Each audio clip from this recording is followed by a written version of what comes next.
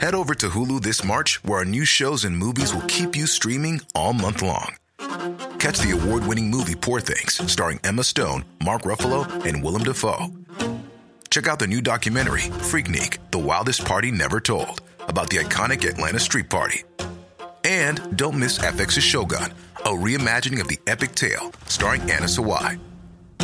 So, what are you waiting for? Go stream something new on Hulu.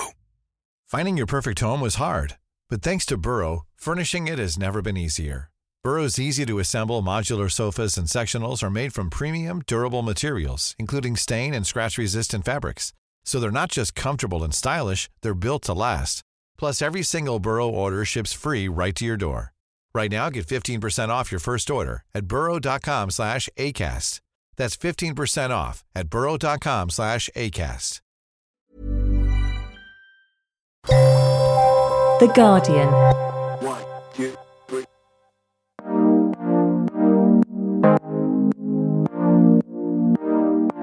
Hello and welcome to the Guardian Books podcast with me, Sian Kane. Me, Claire Armistead. And me, Richard Lee. It's Christmas Eve! As families gather for Christmas or find they're spending the holiday season apart, we speak to Priya Basil about food, hospitality, and the difficult subject of welcoming people into your own home. And later we'll be discussing our favourite books of the year and giving you our recommendations for 2020. After 2 continent-crossing novels and a novella set on the 1602 train to Waterloo, Priya Basil turns to non-fiction with Be My Guest. In it, she explores the subtle dynamics of the dinner table and how dealing with a house guest can help us understand the political choices forced on us in a world filled with inequalities. When she came to the studio, she began by reading a passage from the opening of the book, which describes one of the central figures in her eating life, her maternal grandmother, Mumji.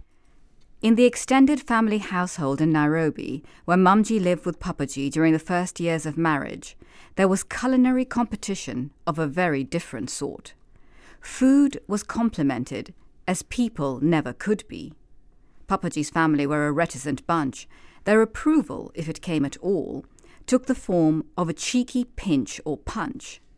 Fortunately, appreciation of edibles did not need to be expressed in words. It could be conveyed in sighs of satisfaction and second helpings, and from the ladies, sidelong requests for recipes. The latter were never obliged. Mumji evolved a repertoire of tactics for rebuffing them. "Forget the recipe, I'll just make it for you again," she promised her preferred people, while those she liked less but dared not risk alienating were told, "There is no recipe, you just have to watch me make it." Needless to say, the occasion would never arise. Even in the communal family kitchen, she contrived to guard her methods from her in-laws. If she was ever cornered into explaining how to make a dish, she deliberately left out key ingredients or crucial steps. Even, especially with her own daughter, my mother. Recently, Mum asked Mumji to show her how to make gulab jamuns, small, deep-fried balls of milk solids soaked in sugar syrup. "You can buy the ready mix at the Indian shop," Mumji said. "Have you ever done that?" Mum wondered. "Of course not," Mumji replied, and changed the subject. As we sit here on a kind of cold day in London town, the inevitable approach of Christmas is hard to avoid. But do you celebrate Christmas? We do, actually, in a very secular way, like many of us, but as an excuse to get together and overindulge. And because my family's spread out all over the place, so Australia, Kenya, Germany, India, as many of us as possible try to get together, but that doesn't happen every year. And where will you be this year? This year I will be in London, having arrived on the 24th of December from Kenya. So I'll have a little pre-Christmas thing with my sister and her family and my father and brother. And then I come to London to be with my mum and my husband and uncle and Mumji. And eat some good food. Yes. We have the true meaning of Christmas. Exactly. And we each have designated days on which we cook. So the 24th is my mum, the 25th is my uncle, and the 26th is me. And it's one of those occasions where Mumji really takes the back seat, like probably the only time of year where she's not at the helm. It's actually one of my favourite stories in Be My Guest is your friend's husband clutching his belly, saying, "It's Priya." Are you a good cook? Are you a good host? Well, I love to cook. And it was a passion that kind of developed quite late. I love to eat always. And then when I left home, I realized that if I was going to continue eating well, I would either have to bankrupt myself or find some other way of recreating the tastes and flavors that I craved. And so I began cooking and experimenting. And as for, I'd like to think I'm a good host, but I fear I'm also very much shaped by the tradition of my family, which is a tradition of excess and of perhaps, making too much and wanting too much appreciation back. I mean, you say, yes, maybe, perhaps. Is there something shameful or boastful about straightforwardly saying, yes, I am?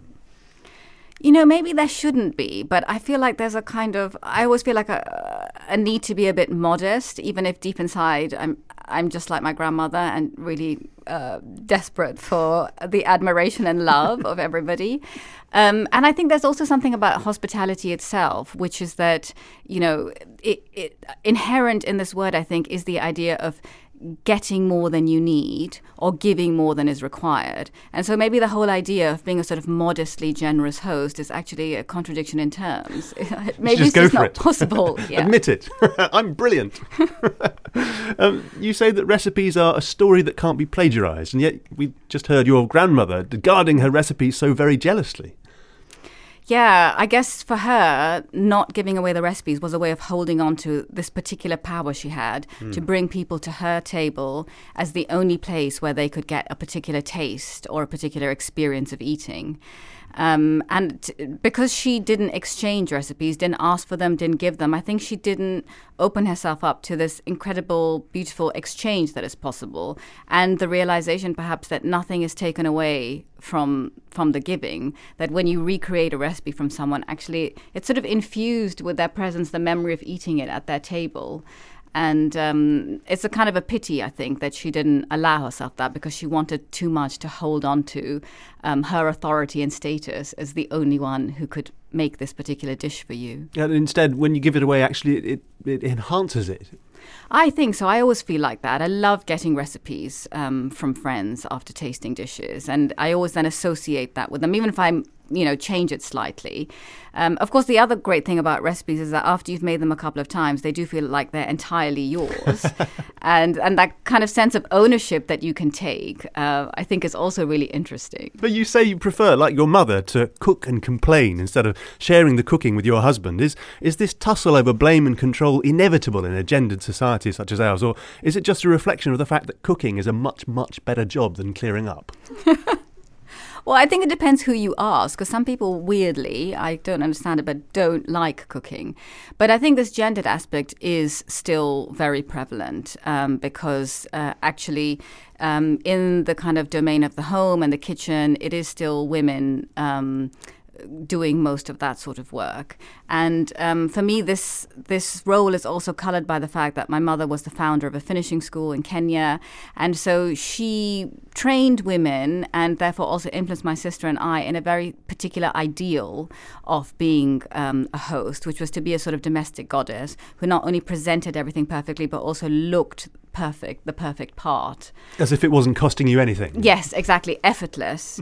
And also, so I sort of struggle to free myself from that perfectionism, but also from the sense of responsibility for making sure that harmony rules. I think that as women, we often feel like it's our role to make sure that everybody feels fine, and and to some degree, perhaps we even enjoy that, and we feel like that's our power. But I feel more and more like it's not up to me to make sure that everybody feels fine. If we're all adults at the table, then we're all equally responsible for making sure that we are, understanding one another and feeling good in each other's company.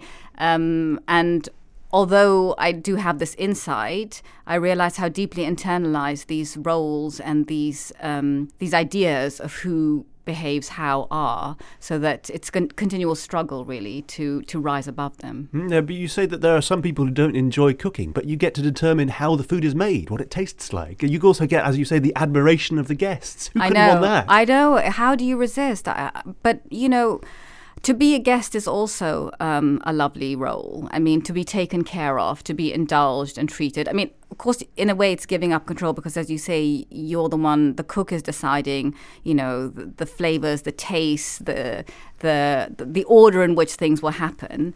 But to give yourself up to that, I think, is also very special. And I think that's why we all feel really kind of like something has been like a gift has been granted to us when we're invited somewhere, to be brought into somebody's home and to feel that they made an effort for you. Is there's really kind of nothing else quite like it. I think there's something very intimate and very unique about that experience. There's also a kind of power relationship involved, though. I mean, do you think that dietary requirements, people saying, "Oh, I don't eat fish," or "I won't eat that," or "I'm avoiding gluten," or whatever, do you think they're the beginning of a pushback against that kind of power relation? That's such an interesting question. I never thought of it that way, as it's as a way of a guest kind of having an influence on how things are done. That's a really good point. Yeah, maybe it is a way of asserting and of influencing the way the meal will, what direction it will go in. Because perhaps people are slightly less uncomfortable with kind of giving themselves up, as you say. Yes, and also maybe it's more acceptable that people have different preferences and that they're also making choices based on their values, their ideas of, how one should live. Or their health. And because so many people are doing that, it doesn't feel so odd to say, oh, actually, I'm not eating this. And so one is sort of emboldened to do that. And actually, as a cook, I find it really interesting to have the challenge of having to work around what people aren't eating. I've been struggling for a way of putting this question delicately, and I haven't managed to come up with it. But you say that you come from a family for whom eating meant being stuffed. So how come, to put it indelicately, how come you're not enormous? A bit of self-restraint, I suppose. Perfectly finished. Yeah. But yeah, it's a choice, I guess. I must confess that when I was around 11 or 12 years old, my mother did put me on a diet. I mean, these questions are so difficult because we know how, ideas of body image and how one eats, they can also damage you in certain ways. And I guess I'm sort of fortunate that my mother's caution in that respect didn't lead me to have any kind of eating disorder or something, but nevertheless it did leave me with a sense of being continually attentive to how I eat. And so although I indulge, I'm not indulging all the time. They were tough for an 11-year-old girl. Yeah, it was. I had a sort of fast food shall we say, a weak spot for fast food. And although we lived in Kenya, so that nothing was available there, but every year we would travel to London for the summer. And my grandparents, as grandparents do, would take my sister and I out to different fast food joints. And I came back from one of these holidays a little chubbier, and my mother was really not impressed. So she took care to make sure that I was eating much more carefully. Mm. And so I think when you have those kind of influences, they do also stay with you, for better or for worse. I mean, in a way, that's another thing I wish I could free myself from, this idea of how, a woman should look. But these are things that I think are lifelong struggles. I wonder if it's a kind of problem slightly more broadly. I mean, do you think that the idea of as appetite, what we used to call a healthy appetite, do you think that's become a problem in the comfortable West? Yeah, I wonder what that word really means anymore, healthy appetite, because I think when scientific comparisons are done, we're eating much more relative to the sort of labour we're doing.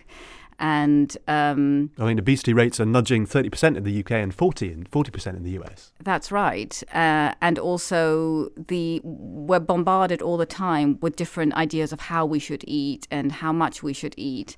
And I think it's kind of I can imagine it's quite hard to navigate that. And as you say, what we should look like. And what we should look like. And also who can afford to eat in certain ways. I mean, this is another thing, because although it's often said that people on lower incomes eat more fast food, the question is, how could they afford to eat other things? And or can they even find it in shops near them? Yes. Yeah, and so these questions about what is available to who and how, and what as a society we make possible become critical, I think, to what sort of eaters and we become and how we also eat together or not. There's something else in the book you mentioned is that the idea of cooking something up is preparing food, but it's stories, schemes, fantasy. There's something mistrustful about the phrase. Do you think that reflects Protestantism's deep suspicion of earthly pleasure? That's such a good interpretation. I hadn't thought of that while writing. I think I was more taken up with the rather glorious aspect of cooking something up in the imagination in terms of writing. But you're right that this word has different connotations, and there's definitely a sense in which that can also be looked on as something to be suspicious of, because the imagination can take us anywhere, and to be seduced by that can lead to things that I guess not everyone would approve of. But I think that seduction and the possibility to explore and to end up somewhere where you didn't think you would be is actually one of the most exciting things about eating and living, and it can also be deeply challenging. When I was writing, I was, for instance, really influenced by the ideas of the French philosopher Jacques Derrida and his notion of unconditional hospitality.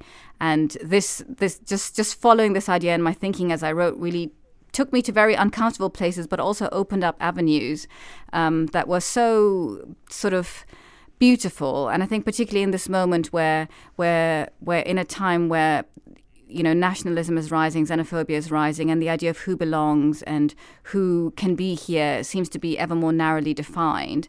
This idea of unconditional hospitality, of complete openness, just seemed to me a sort of necessary vision to have in the world and to have in my imagination alongside the other currents that are influencing our public discourse. Yeah, it's another fascinating thread through the book. You write about whether hospitality can, should, does, must have limits. I mean, you say after your father went bankrupt, you saw yourselves as victims and therefore somehow absolved from any duty to others. How much worse their plight?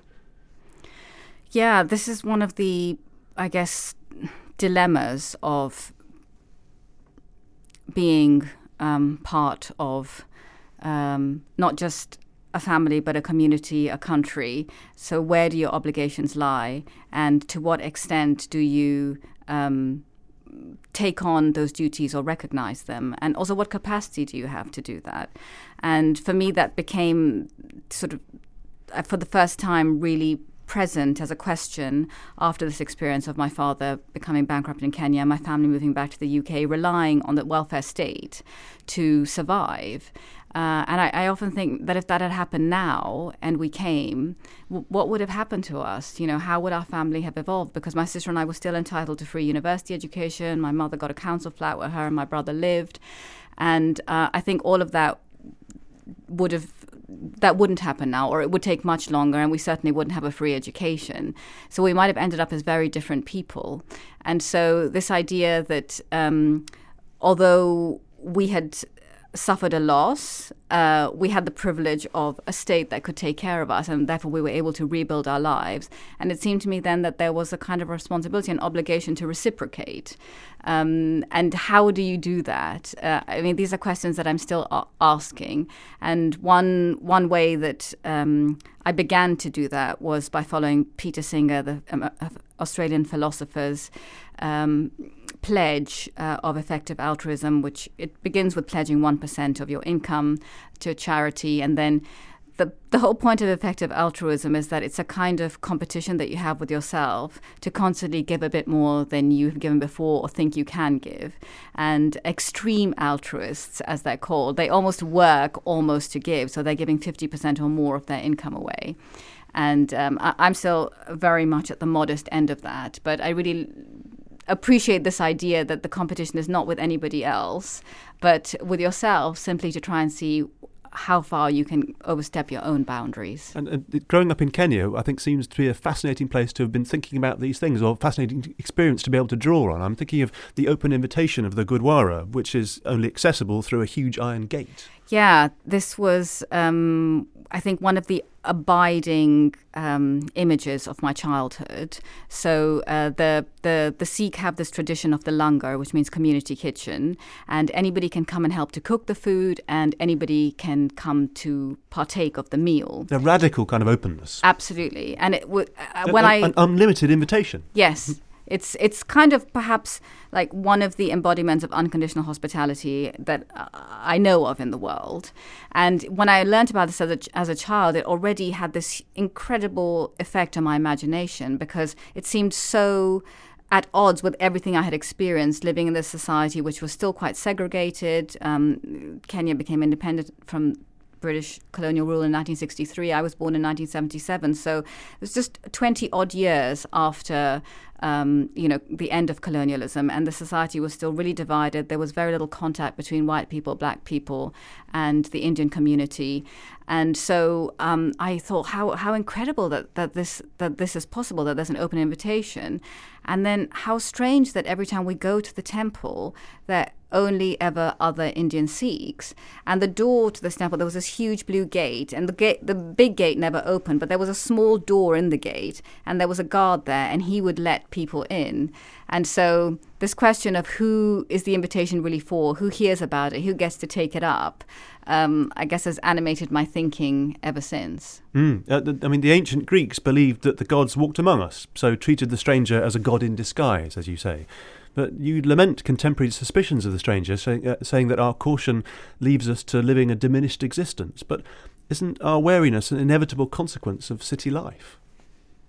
It is, I think, to a degree. But I think that if we connoted that word stranger a bit differently earlier in our lives, that maybe it wouldn't be such a unsettling word. I think the first time probably many of us hear that word as children is don't talk to strangers. And so it's loaded with suspicion from the very beginning.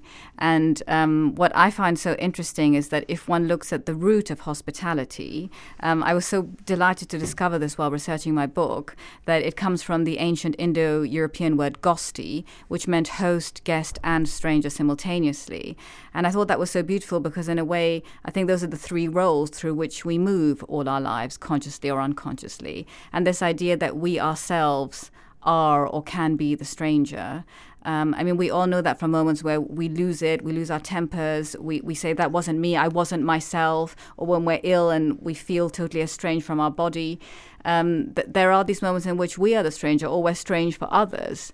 And so I think to think of it like that might take some of the kind of charge and negative charge out of this idea of the stranger. But just as there's some sort of inevitable thing about living in a city where you come across thousands and thousands of people every day, that you can't be equally open to each one of them. There's a similar situation with migration, as you say, where in a comfortable place like the EU, where you have much, much more wealthy people than elsewhere, you can't simply let everybody in straight away. Do you think those kind of limits are inevitable as well? Yes, I do. I think it's very hard to imagine being absolutely open to the whole world. It's a deeply challenging idea, which I think very few of us are at all capable of sort of holding on to without a sense of feeling very destabilized. In grappling with Derrida's ideas of unconditional hospitality, the way that I configured it for myself was to think, I had this amazing privilege of moving between cultures and countries all my life. It was a very privileged moving. I wasn't forced by circumstances. I always chose to go, and I always was well received and welcomed. This question of what you do with unearned privilege, I think one way of handling that is to try as far as possible not to decide in advance who else gets to share in that privilege, but to be ready to consider every case individually. And so this comes back to what you were saying about, so many people.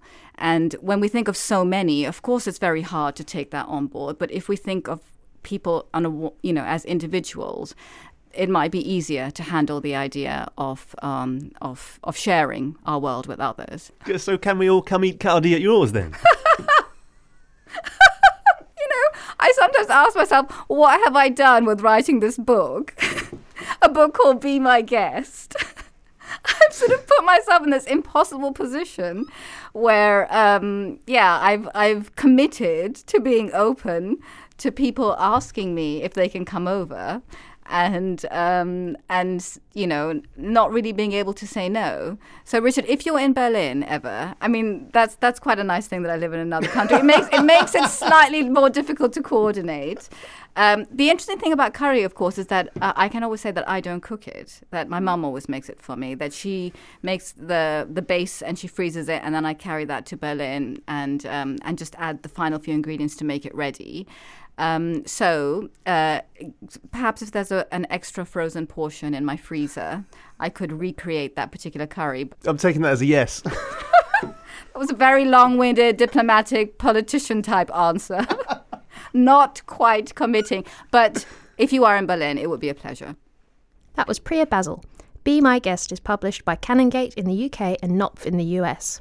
After the break, we'll be talking about our favourite books of the year. Head over to Hulu this March, where our new shows and movies will keep you streaming all month long. Catch the award-winning movie Poor Things, starring Emma Stone, Mark Ruffalo, and Willem Dafoe. Check out the new documentary, Freaknik, The Wildest Party Never Told, about the iconic Atlanta Street Party. And don't miss FX's Shogun, a reimagining of the epic tale, starring Anna Sawai. So, what are you waiting for? Go stream something new on Hulu. Finding your perfect home was hard, but thanks to Burrow, furnishing it has never been easier. Burrow's easy-to-assemble modular sofas and sectionals are made from premium, durable materials, including stain and scratch-resistant fabrics. So they're not just comfortable and stylish, they're built to last. Plus, every single Burrow order ships free right to your door. Right now, get 15% off your first order at burrow.com/ACAST. That's 15% off at burrow.com/ACAST.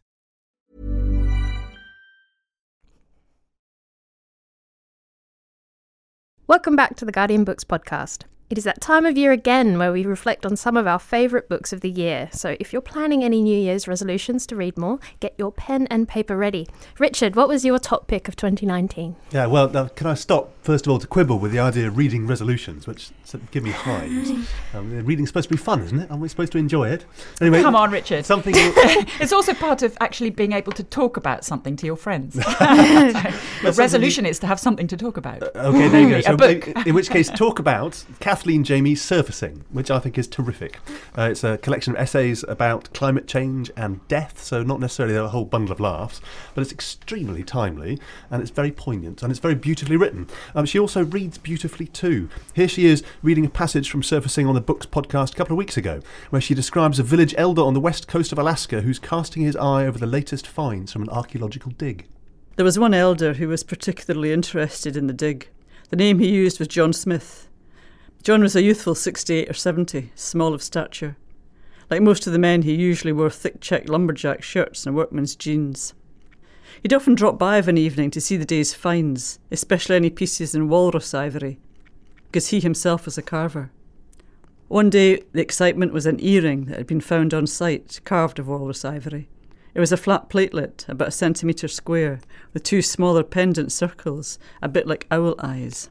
The plate itself had been carved with a dot amid concentric circles. John took the earring into his hand, turned it, scrutinising it. "How old is this?" he asked. 500 years. "How'd they do that, without metal? Make those perfect circles?" Claire, what about you? What was your favourite book of this year? Well, my favourite book is a bit of a late discovery. It's Mark Haddon's The Porpoise. Oh, yeah. And I was really, really surprised that it didn't get on any of the prize lists. It's a sort of reworking of Shakespeare's Pericles, well, the jointly authored, and Shakespeare's rather shady, unpleasant joint author gets a walk on in it. And it's about the power of storytelling, abuse, all sorts of things that how we save ourselves by telling stories, and it seems to me entirely topical. But also Mark Haddon, who is most famous for the Curious Incident of the Dog in the Nighttime, actually proves himself to be a fabulous word master. I mean, that a Curious Incident, for all its strength, was quite one note because the central character was on the spectrum.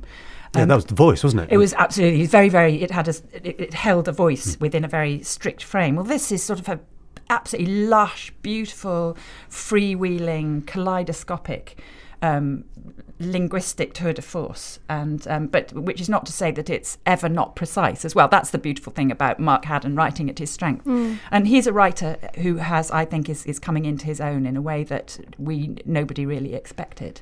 How about you, Sian? If you had to pick one book from 2019, just one, what would it be?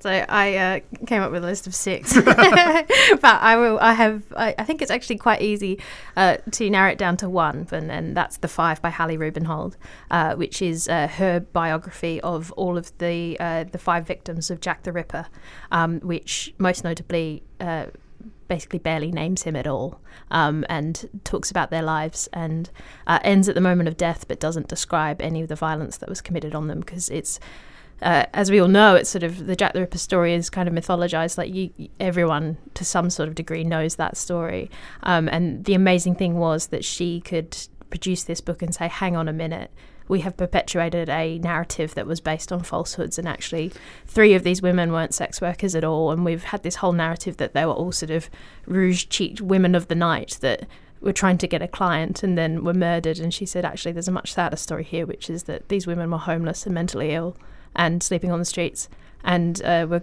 basically crimes of opportunity as opposed to some sort of, street cleaning, sort of purging of sex workers. This was just a sort of very base misogyny. Lanny by Max Porter, and I know, Claire, you love Lanny as well. I was really sad that it didn't get on the shortlist for the Booker, just because I thought it was a remarkable little slim thing, and it really, really had such a wonderful kind of magical, mystical atmosphere in it. Yeah, Lanny is partly about the disappearance of a child, but it is also about the land. There's the spirit of the land is this sort of really an amoral figure that because he's seen death over millennia, and you're never quite sure whether he's good or he's bad. And Max Porter, being a complete original, decided at this year's Hay Festival not to just do a reading or anything so boring as a conversation, but to stage it with a folk band. And we were lucky enough to get the recording on the podcast, so let's have a little listen into that.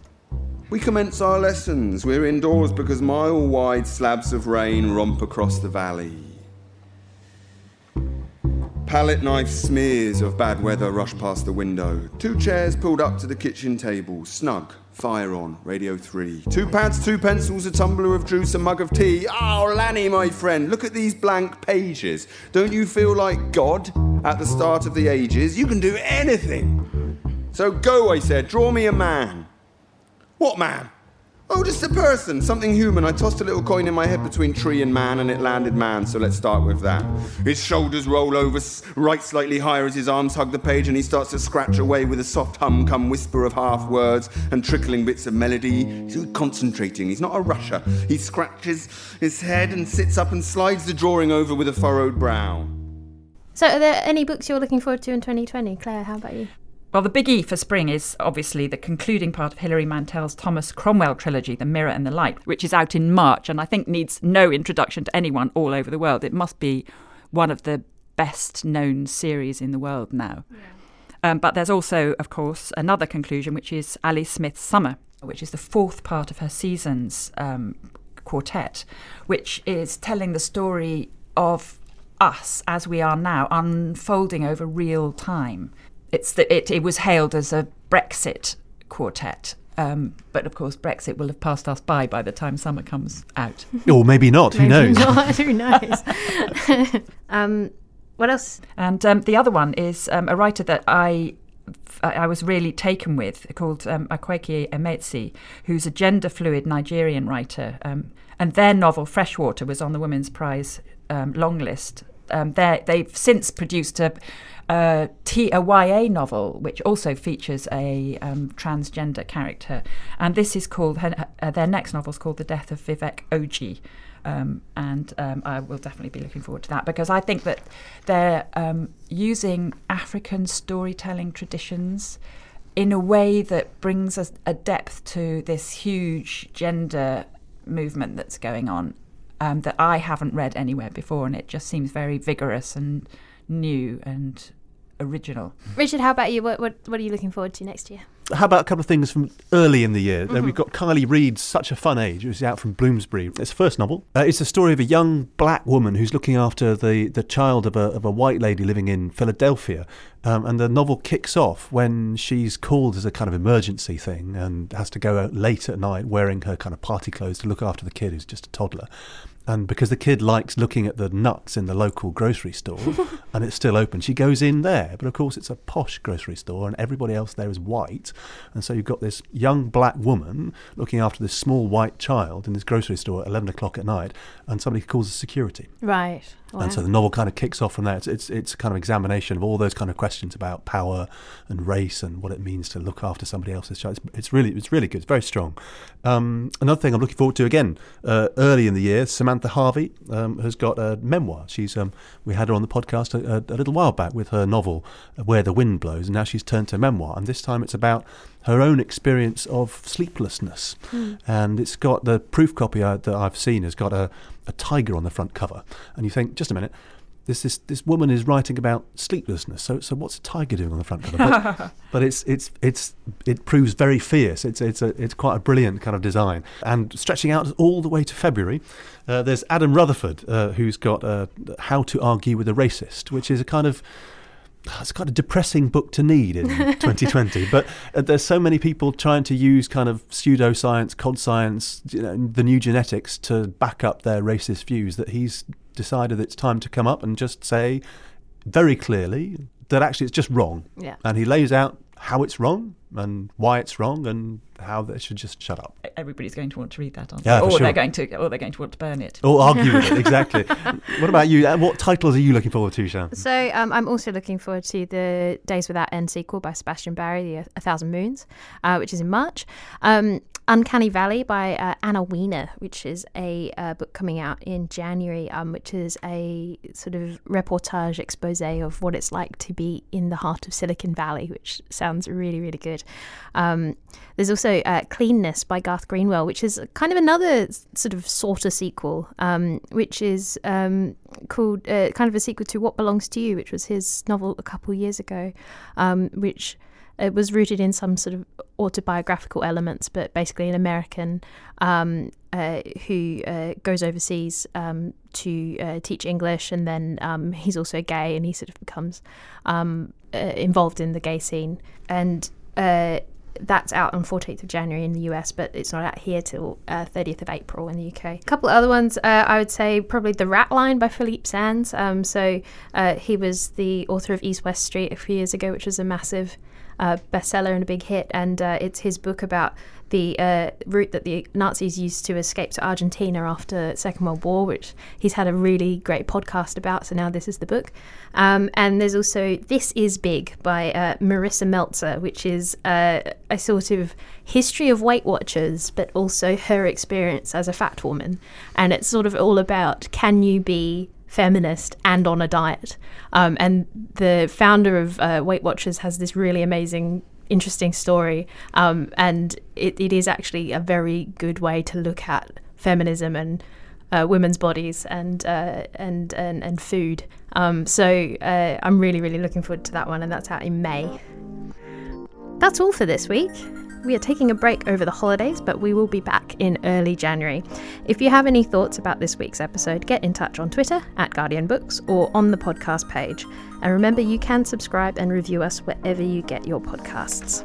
But for now, from me, Sian Cain. Me, Claire Armistead. Me, Richard Lee. And our producer, Esther Opoku Jenny. Thanks for listening, and have a wonderful Christmas and New Year.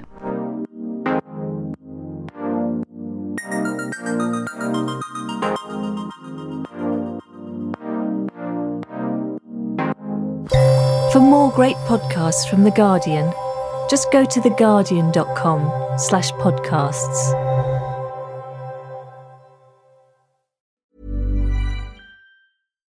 Do you love anime, gaming, movies, and discovering how your favorite pop culture affects everything you do? Then join us on Crunchyroll Presents The Anime Effect. I'm Nick Friedman. I'm Lee Alec Murray.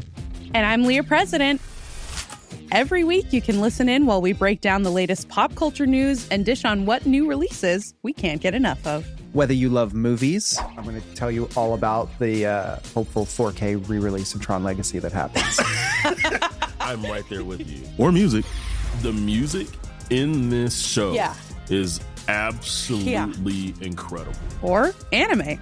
And under this mask is another mask. You can discover your new favorites right here on The Anime Effect. Listen every Friday wherever you get your podcasts and watch full video episodes on Crunchyroll or on the Crunchyroll YouTube channel.